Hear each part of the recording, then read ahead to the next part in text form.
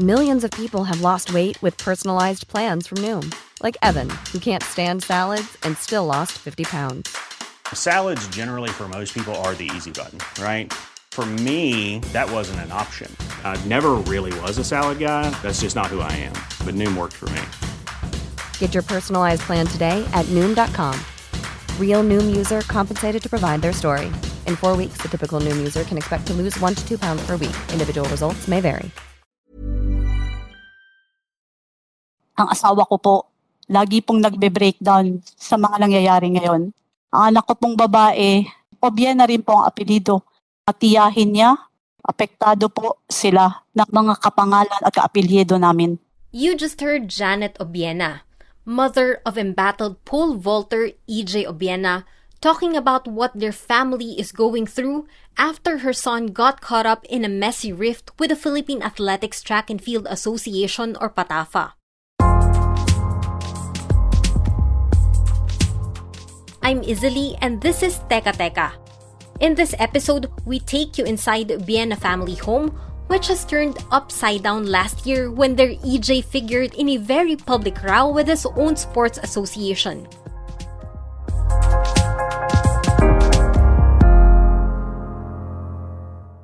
A little backgrounder. In November 2021, PATAFA publicly accused EJ of not paying his Ukrainian coach Vitaly Petrov in the last 3 years and falsifying liquidation documents of the coaching fees. PATAFA also ordered him to return 85,000 euros or over 4.8 million pesos in financial assistance. Both EJ and Coach Petrov debunked these claims, but EJ did admit to making late payments. Hindi naman po yata reasonable na asahan kaming mga atleta, maging accountant ng PATAFA. Ang trabaho po namin ay mag-training, mag-compete. PATAFA launched an investigation against EJ. Later on, it recommended expelling EJ from the national team as part of its sanction and also accused his mother Janet, who actually works as a PATAFA auditor, of misappropriation of funds. Here's PATAFA President Philip Huico at a Senate hearing on February 7. For 3 years, there was no problem with the liquidation. But when the investigations started, ayun na. Hindi na ako accountant, nagka-problema, and all of that. The mother was there, she was assisting. There was no problem with the liquidation. Huwag naman ganyan. This is nothing personal. It all started with the report. And it is our duty as part of our stewardship to do something about this. Dapat ba what I should have done when I received the report was just to keep quiet and bury it under the rug? Di pati ko sabit. EJ told lawmakers the controversy has taken a heavy toll on him and his family. I've not had a peaceful night since those 2 memos were sent on November 15. I was stressed beyond measure and was afraid of what lengths a powerful, influential, and political man Mr. Philip Huico is. This has affected not only me, but my family. But Huico said he hasn't had a peaceful time either. Mr. Obiena keeps on talking about the insults. Listen to the insults that I personally received. And what do you think? This has cost my family. You know, you get into this thing, there's bound to be something like this. Unless you talk things over. Pero hindi bumira ka agad doon sa media saying, I demand an apology from PATAFA. So how do you start talking?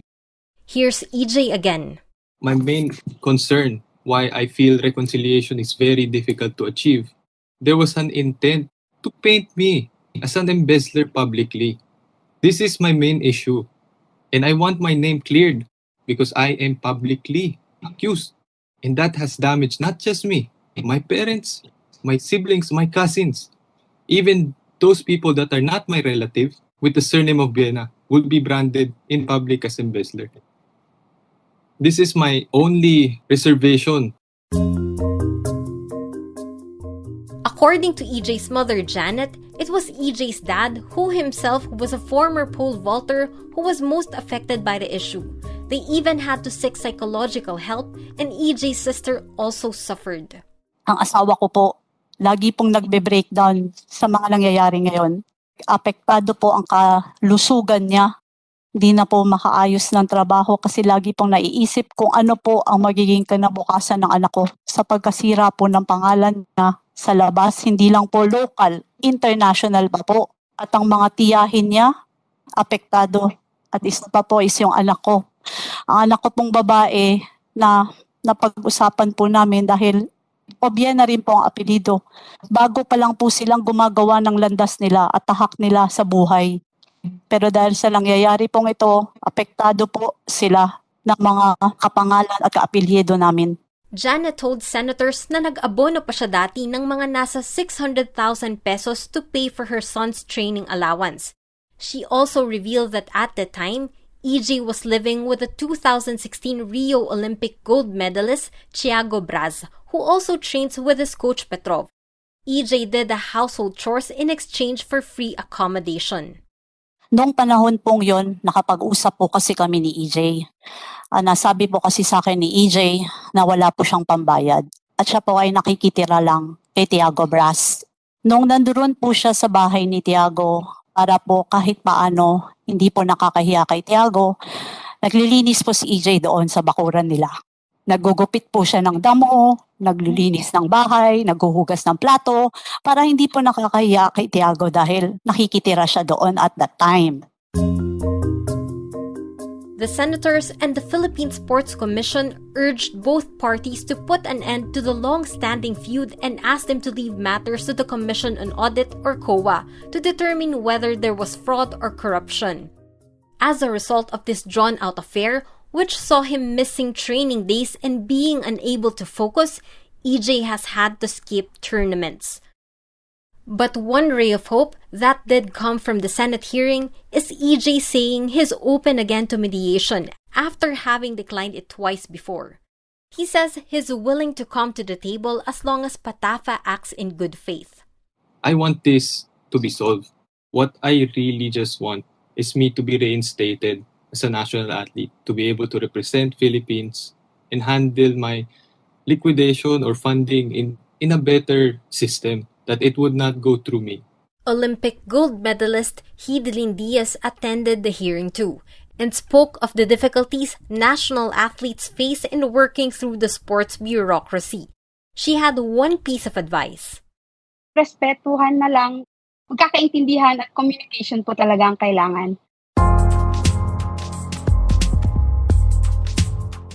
Again, I'm Izzy.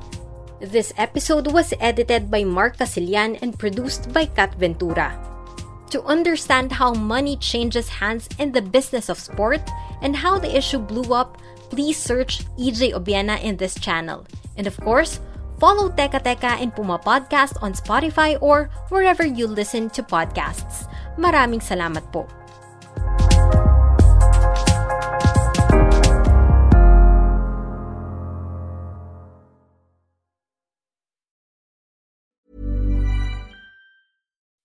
When you make decisions for your company, you look for the no-brainers. If you have a lot of mailing to do, Stamps.com is the ultimate no-brainer. Use the Stamps.com mobile app to mail everything you need to keep your business running with up to 89% off USPS and UPS. Make the same no-brainer decision as over 1 million other businesses with Stamps.com. Use code PROGRAM for a special offer. That's Stamps.com, code PROGRAM.